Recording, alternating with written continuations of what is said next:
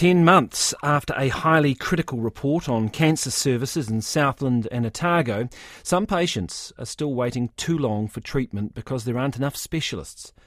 The investigation last year by the Health and Disability Commissioner found wait times at Southern District Health Board, now Te Whatu Ora Southern, was so bad that some cancer patients were likely to die before seeing a specialist. Now, in a follow-up report, doctors say the situation in some departments has got worse since the initial inquiry last April. Ruth Hill reports.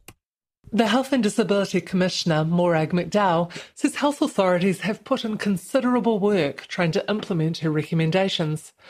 But she says until there's a stable workforce, there's no guarantee that patients will be seen and treated within the right timeframes, and therefore no guarantee that patients will not be harmed.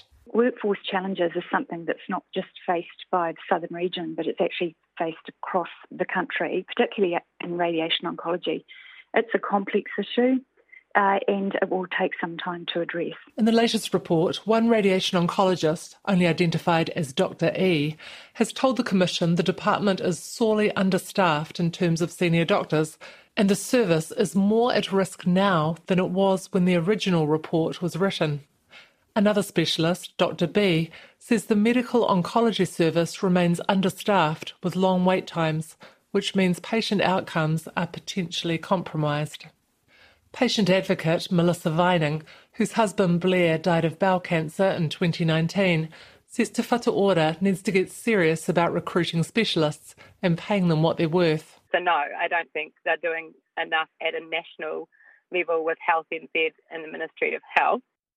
In terms of the clinicians, everyone's doing what they can. The report outlines that the doctors are working more hours to try and help, and they're covering with locums, but that's not a sustainable solution, and they're unable to see the number of patients in a timely way. When Blair Vining was diagnosed, he was given 6 to 8 weeks to live, but told it would be 12 weeks before he could see an oncologist.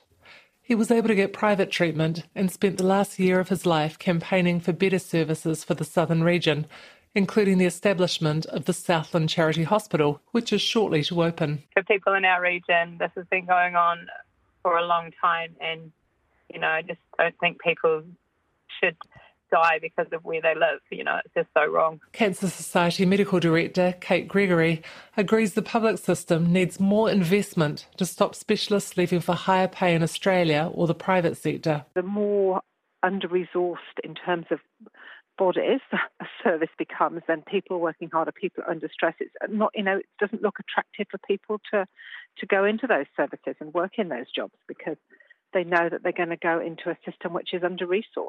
Te Whatu Ora says it's recruiting for more permanent radiation oncologists for Southern, but meanwhile locums are filling the gaps. The waiting list for first appointments last week was 56, down from 113 last February. Medical oncology and haematology are currently fully staffed to budget. Nationally, more effort is going into recruiting additional radiation oncology trainees and helping coordinate patient travel for treatment. Ruth Hill with that report.